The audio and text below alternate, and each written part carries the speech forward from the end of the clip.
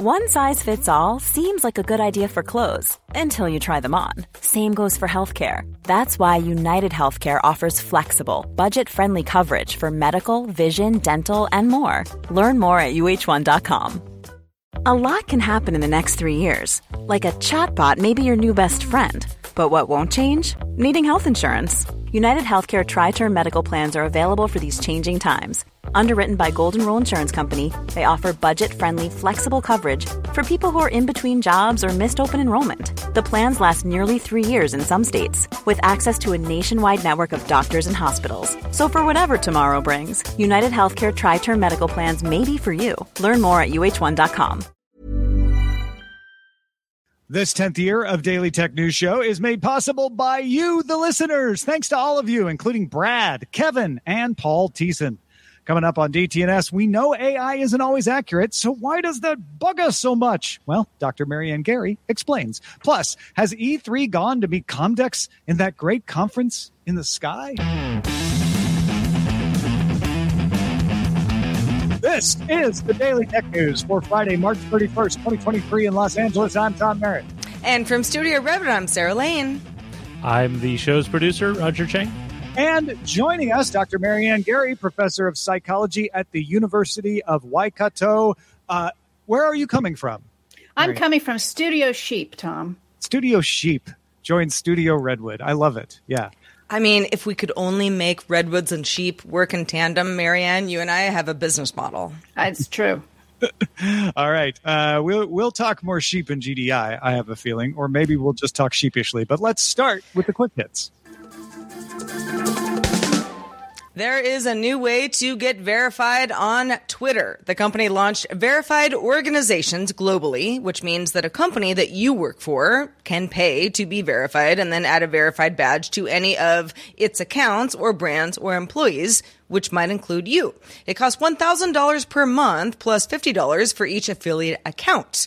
Twitter also published 2 repositories on GitHub with code including the algorithm that the company uses to populate the For You timelines. And one last thing, Project Blue Sky, the independent project spun out of Twitter, made an announcement. CEO Jay Graber said that Blue Sky intends to create a marketplace of algorithms.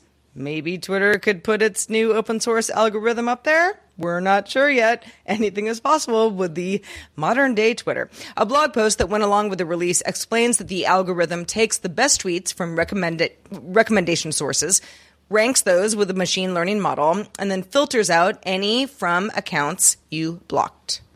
Virgin Group filed paperwork with the U.S. Securities and Exchange Commission saying its satellite launching subsidiary Virgin Orbit will cease operations immediately and lay off 675 employees, about 85% of Virgin's staff. CEO Dan Hart told staff the company could not get funding for the operation. So one more competitor out of the satellite launching business. Virgin Orbit carried out 6 missions to launch 2-stage rockets from a converted Boeing 747. 4 of those missions were successful. A Pew Research Center survey shows that around half the people in the U.S. are in favor of banning TikTok. However, 22% opposed and 28% were still unsure. But for those people who actually use TikTok, only 19% supported a ban. Most people know that TikTok has ties to China, but of those who didn't, 27% still supported a ban. It's worth noting that Pew only surveyed those 18 and older, so TikTok's really large younger base was not factored into these numbers. So if you're old and you don't use TikTok, you want it banned. Got it. Chinese automaker Geely announced it acquired the smartphone maker Meizu in June 2022, and Meizu has now announced its first phone since that acquisition, the Meizu 20 Pro lineup.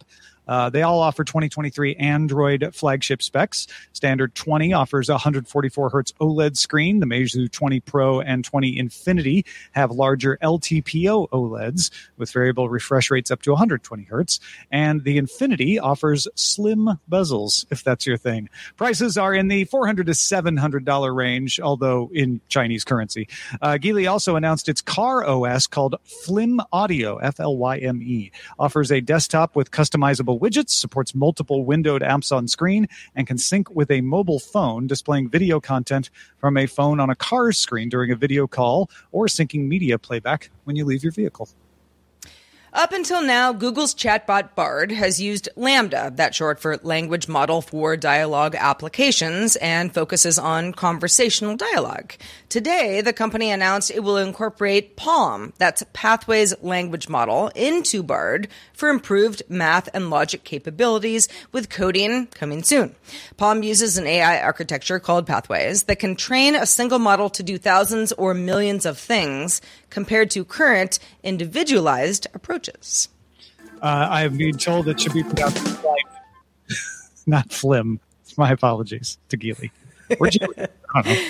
Well, Tom, you won't have to apologize for this one. It was no fault of your own. IGN was the first to report Thursday afternoon that the Entertainment Software Association, or ESA, canceled this year's E3. In fact, right after we finished GDI on Thursday's show, we all saw the news. The ESA had contracted out production of the show to ReedPop, but it was still in charge of the thing entirely. ESA sent out an email to members saying that the 2023 version of E3 simply did not garner the sustained interest necessary to execute it in a way that would showcase the size, strength, and impact of our industry.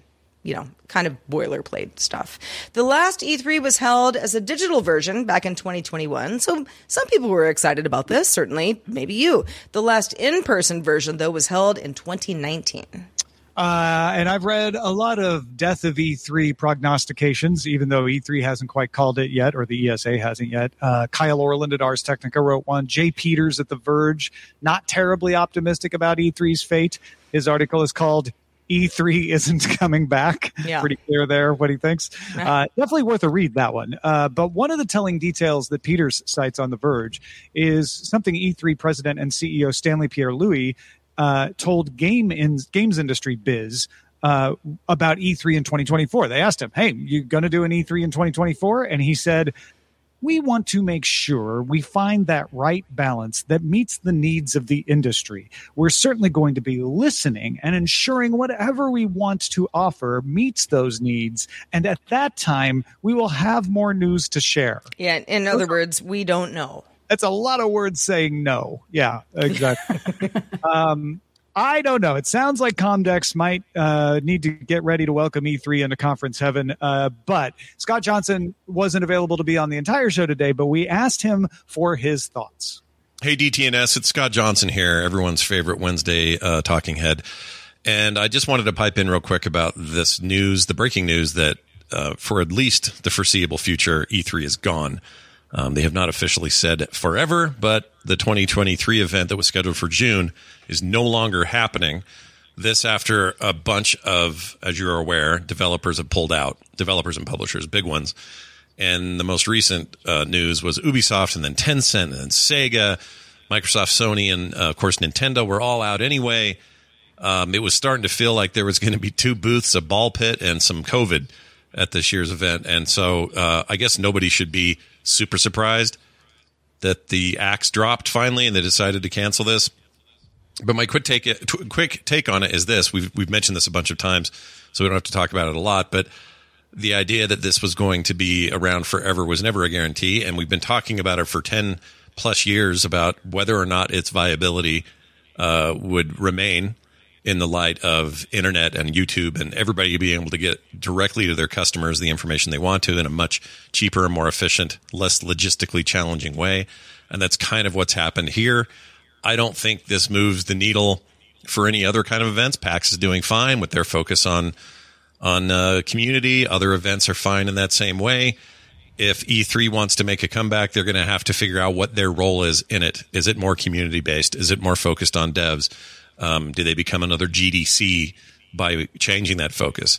They also have a branding problem. People look at E3 now and go, didn't really work out, did it? Not sure how it will in the future. My personal prediction, we're done with E3. As sad as that sounds, I think we're done. Thanks, you guys. We'll see you soon. I have to say, Scott's, he's certainly not the first person to say it, and I doubt he'll be the last. Sarah, do you have any hopes for E3? I have one. I have one possible route for E3, but I'm curious what you think. I think that E3, and as Scott mentioned, we have talked about this, events and conferences in general and how, when they work, when they don't work. E3 had a rough few years. But I know a lot of people were into, 2023 E3 coming back. What's it going to look like? Who's going to exhibit there? And with so many major companies saying fairly close to the show, going forward, this is in June after all, I'm saying, we're not going to do it. I'm sorry, I'm about to sneeze. Bless you. Thank you. E3 became something to sneeze at.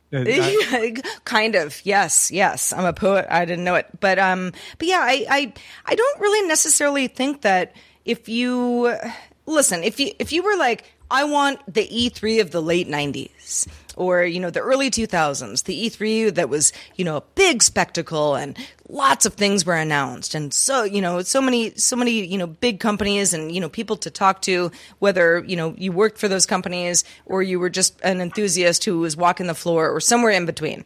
That is fun. That's what I feel about CES still, even though I haven't been there a few years. That's what, people might say about Comdex or NAB or PAX. There are a lot of conferences out there that are still, going strong, but I wonder how much E3 was just sort of a victim of kind of the content involved and how it might affect other conferences going forward. Yeah, that was Kyle Orland's point on Ars Technica. He was basically saying, look, Gamescom does better. Jeff Keighley does better. There's a lot more competition for a video game industry that has changed since E3. It was created in that more centralized time you're talking about. So that makes sense. My hope for E3, or at least for the ESA, is maybe, and maybe when you talk about the brand, this is a way forward, they create something new. Don't put it in Los Angeles, maybe put it somewhere else so that it feels different. Call it something else. Design something that someone needs. Now, you may say there isn't a need, in which case, yeah, they're out of luck. But if there's, I'd be curious if people want to email us feedback at dailytechnewsshow.com. You're like, the one conference that nobody does is X. Maybe that's an idea for the ESA. Yeah. I'm curious before we wrap this up, Marianne, I know this is not your space, but we have been without conferences because of COVID and lockdowns for a long time. Are you excited to get back to one in your area? Oh, you have no idea.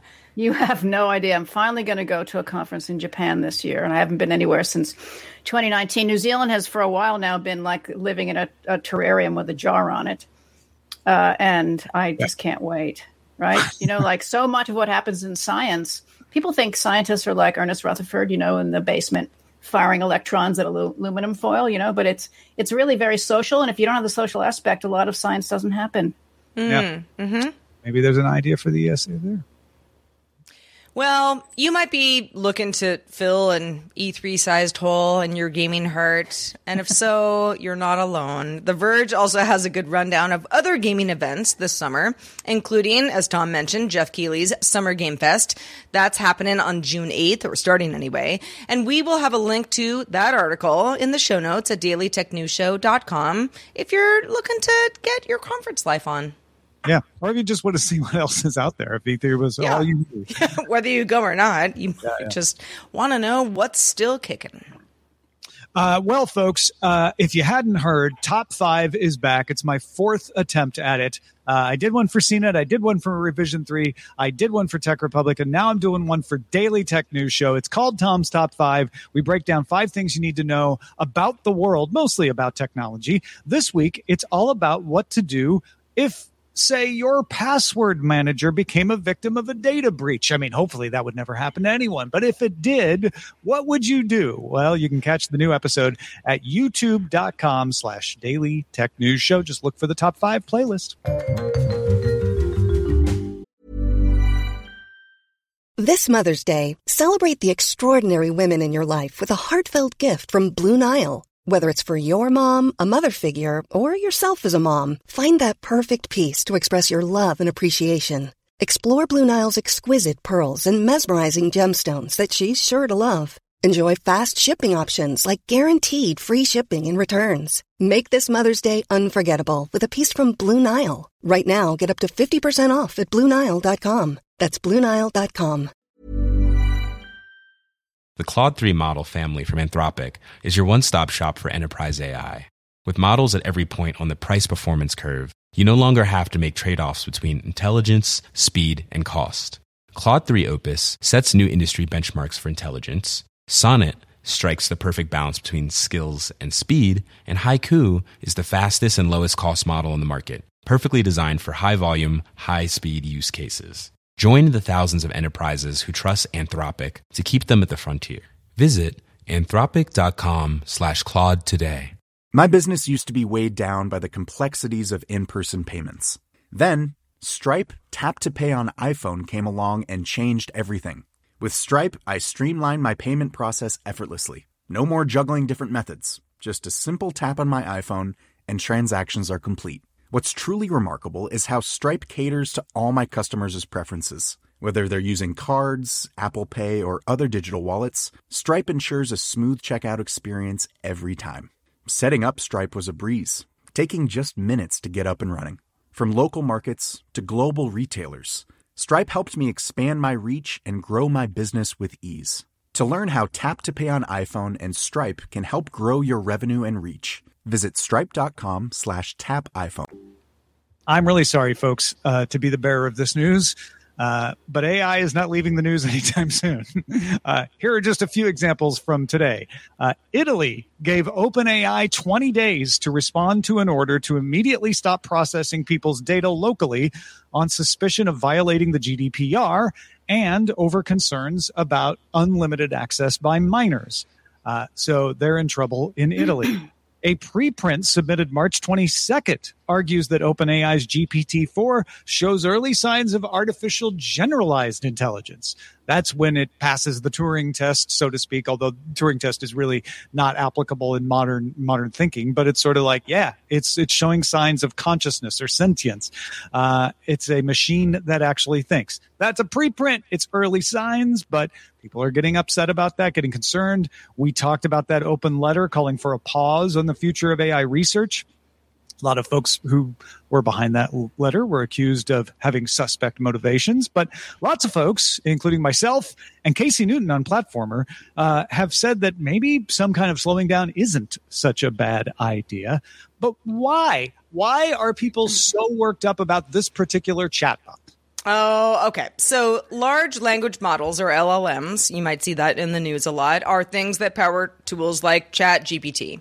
They're trained by humans. They also reflect human biases. Partly because of that, they can't totally be trusted because humans. They can mislead people with false information stated in a confident and sometimes convincing way. But we do know this. It says at the top of every one of these tools, why are we still worried or even fooled? We know that it's machine learning. It's not a human. We can't expect it to act totally human-like, even though that's where it comes from. What is it about being human that makes us so bugged and potentially fooled? Now, Marianne, you obviously study how we humans think for a living. So what are your thoughts here? Yeah, Sarah, well, from the view of psychological science, and here I think it's like, let's talk about the chat-based models, and I'll use just ChatGPT as a kind of container. They have some features that make things really difficult for us, right? First and foremost, ChatGPT's responses are smooth and fluent and confident, which is great, except that there's a ton of research showing that we see smooth and fluent and confident statements as signals that those statements are true, that they're plausible, that they're trustworthy, even when those conclusions aren't warranted. And we've evolved to detect those signals since the Flintstone era, and they get pretty baked in by the time we're about 5 years old. So in a way, we're really grappling with the chatbot version of an optical illusion. And, as you know, illusions are really hard to overcome. Warnings don't work, and we are easily misled. I mean, also, what you describe, listen, if somebody's really smart, they might be smooth, fluent, and confident. But that's also sometimes an indicator that somebody is lying and lying very well. And that's, that's sort of a human thing that we pick up on. I wonder how much, we're all, adaptable to this idea of saying, this machine is not acting correctly, is not telling me the truth. Yeah, well, I mean, hopefully we get there, right? But there's also something about ChatGPT that adds this additional layer of difficulty, which is that it does all those things that we were just talking about, but it follows everyday rules of conversations, right? So if you and I are having a private conversation, which we're not having right now, right? But if we were having a private conversation, we would assume some things about each other. We would assume that we were each being helpful and truthful and clear. And we don't tend to approach most conversations being like super skeptical and looking for errors. And if you've ever had a conversation with somebody like that, they're really irritating, right? And sure, yeah. Yeah. So of course, these chat-based models follow these kind of rules, right? And it makes us more comfortable with them. It makes it easier to learn how to use them. Like, when the iPhone came out and it was like, have all the skeuomorphism. But of course, as you've all discussed, right, ChatGPT isn't really trying to be helpful or truthful or clear because it's not really trying to be anything because it has no awareness. It's just basically fancy predictive text. But the problem is that the chat format probably makes it more likely that we're just going to nod along, treating the situation like it's a private conversation and not being as skeptical as we otherwise might be. So it sounds like, from what you're saying, that the problem with generative AI, with ChatGPT-like stuff, is that it isn't perfect. That it doesn't give you precise answers that you could say, well, this is obviously a machine. That it does those sort of, they're not nonverbal. I don't know if maybe there's a word for it, but those sort of subtle clues in the way it says stuff. Was that close to what you're saying? Yeah, it is a machine, but it's sending off signals that it's a human. Yeah. And so we haven't learned to accommodate all that technology yet, right? So that's really the question, right? The really the big issue then is, okay, well, if that's true and that's true and that's true, then, you could speculate that we're in a really difficult point as a culture. And then the issue is how we're going to accommodate this kind of technology, right? So against this backdrop of all this stuff about how we've evolved to detect credibility and truthfulness and trustworthiness. And, one possibility is that these consequences might not fully shake out for a generation, right? Because we as adults, we're always going to remember before ChatGPT and after ChatGPT. Because we're spending time and effort right now trying to figure out what this thing can and can't do, right? And we're all fascinated, but I hope a bit analytical and skeptical. What I'm worried about also is maybe young children who don't know before ChatGPT, and they might come to accommodate all this technology, maybe even with some flair like some previous generations have accommodated whatever their new technology was. I mean, it's not like the telephone destroyed humanity, right? Even though there were a whole lot of people chicken littling about it. But here we've got to the extent that these chat models, which are not human, are giving off some signals of being human. It's possible that children, as they start growing up, might also start ascribing other human-like characteristics to ChatGPT and not want to offend it or hurt its feelings and maybe want to give its rights and protections. So I could see it going both ways. I'm almost guarantee there's going to be a section do what you just said, and I think there will be another section, and I'm not sure which section is going to be bigger, that will say, no, we've always grown up with these, and they're clearly machines. We've always known that. Because you grow up in a world where that's possible, because we didn't grow up in a world where that was possible, I think more disconcerted by it, because it's like no machine has ever sounded like this for the reasons that you gave. Yeah, I think that's true, right? I think that's true. And so that's why I say I think we're at this kind of crossroads. And I think we need help navigating through this period of instability and transition. And as much as I would like it to be universities who do this, I don't think it's going to be. I think what we really need is a strong, independent and tech-savvy media like DTNS, right, to help us cultivate this kind of skepticism, scaffold us into developing these skills, to help us draw together good information at the intersection of technology and psychological science and help us sift through and determine what's reliable and trustworthy. Well, thank you for saying we can be an important part of that. But I feel like our role here is to help people understand each other. Is there something that you can give from the world of psychology to help people when they're dealing with these chatbots, to help them kind of get over that feeling? Yeah, well, it's a challenge, right? Because warnings, as I said earlier, warnings don't work. So, like, if you look on Facebook, right, and they have like, unknown source or whatever, right? Those kind of warnings do not work, because once the information is encoded in your memory, you start to lose track of where the source is. So eventually they become disconnected, and all you remember is the claim and not the source. So that's a problem. But so I think what has to happen is at the time that you're using the technology, right? So it has to be that you maybe slow down and this is the problem. Like, we have to develop new skills about skepticism that we do not tend to already have on board. And that's where I think research needs to focus. Yeah. No, that's good. That is helpful in and of itself, because the stuff is so new. Well, Tom, Marianne, let's go to space, shall we? In fact, it's a real faraway part of space. A team of astronomers led by Durham University in the UK has discovered one of the biggest black holes ever found, taking advantage of a phenomenon called gravitational lensing. That's where a foreground galaxy, like ours, bends the light from a more distant object and then magnifies it. Supercomputer simulations on the DIRAC HPC facility helped the team examine exactly how light is bent by a black hole inside a galaxy that's hundreds of millions of light years from Earth. It's real far from us, but yet we can see it. And for the first time using this technique, they found a really, really big black hole that is more than 30 billion times the mass of the Earth's sun. 30 billion with a B.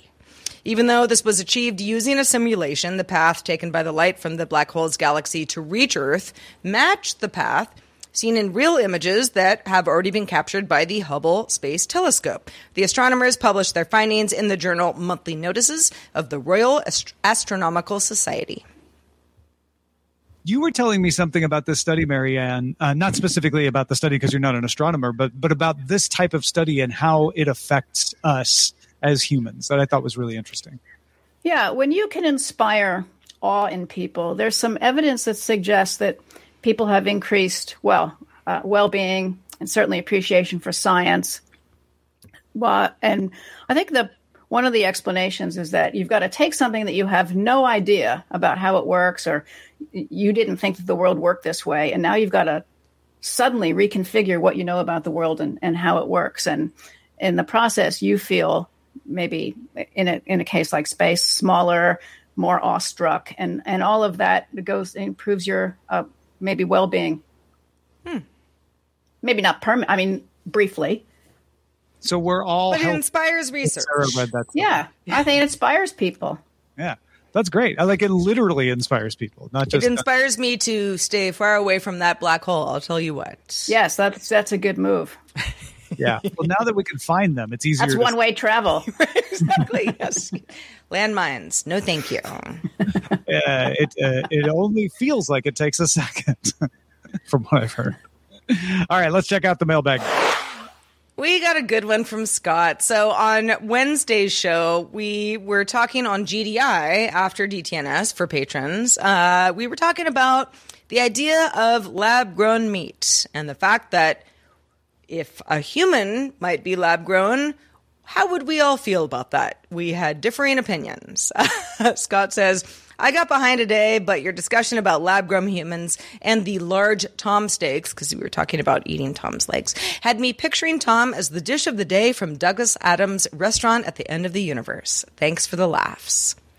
Y'all see what you miss on GDI? It's good stuff. Yeah. Did you? I'm still laughing about Swag Pope. And the travel chalice. Every 90 minutes, I laugh. I saw the Swag Pope photo and did not realize until days later. Oh, okay, that was was an AI thing. Got it. We're not See? the only one. Yeah. Yep. Indeed. Well, Professor Marianne Gary, so nice to have you on the show today. Thank you for bringing your wealth of knowledge to us. We know fun. Thank you. Yeah, absolutely. Please come back early and often. But until then, let folks know where they can keep up with all that you do. Well, I am Dr. Lamb Chop on just about everything. That's a choice I made in graduate school that I now regret. And you can find me on my website at garylab.com. That's GARRYLAB.com. Well, again, thank you for being with us. Also, a special thanks to Monty Marvion, one of our top lifetime supporters for DTNS. Thank you for all the years of support, Monty. Yeah, Monty, thanks for being here. If you would like to join Monty in the ranks of the patrons, now is a perfect time. You can jump in, get in line for some loyalty merch, get the bonus episodes. I just put an episode yesterday out of Editor's Desk that went to the patrons talking about answering a question from somebody like, have you ever thought about making DTNS a nonprofit? I have the answer. You can be a patron and get that answer. And of course, patrons stick around for the extended show, Good Day Internet. We're going to talk some more with Marianne about the human mind reacts to technology. So stick around. You can catch our show live Monday through Friday at 4 p.m. Eastern, 2000 UTC. You can also find out more at dailytechnewsshow.com/live. We hope you all have a great weekend. We will be back Monday with Nika Montford telling us all about the inventor of the internet's first search engine. Don't miss it.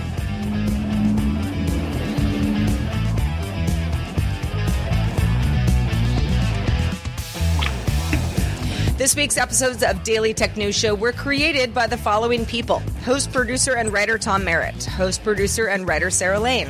Executive producer and booker Roger Chang. Producer, writer, and host Rich Straffolino.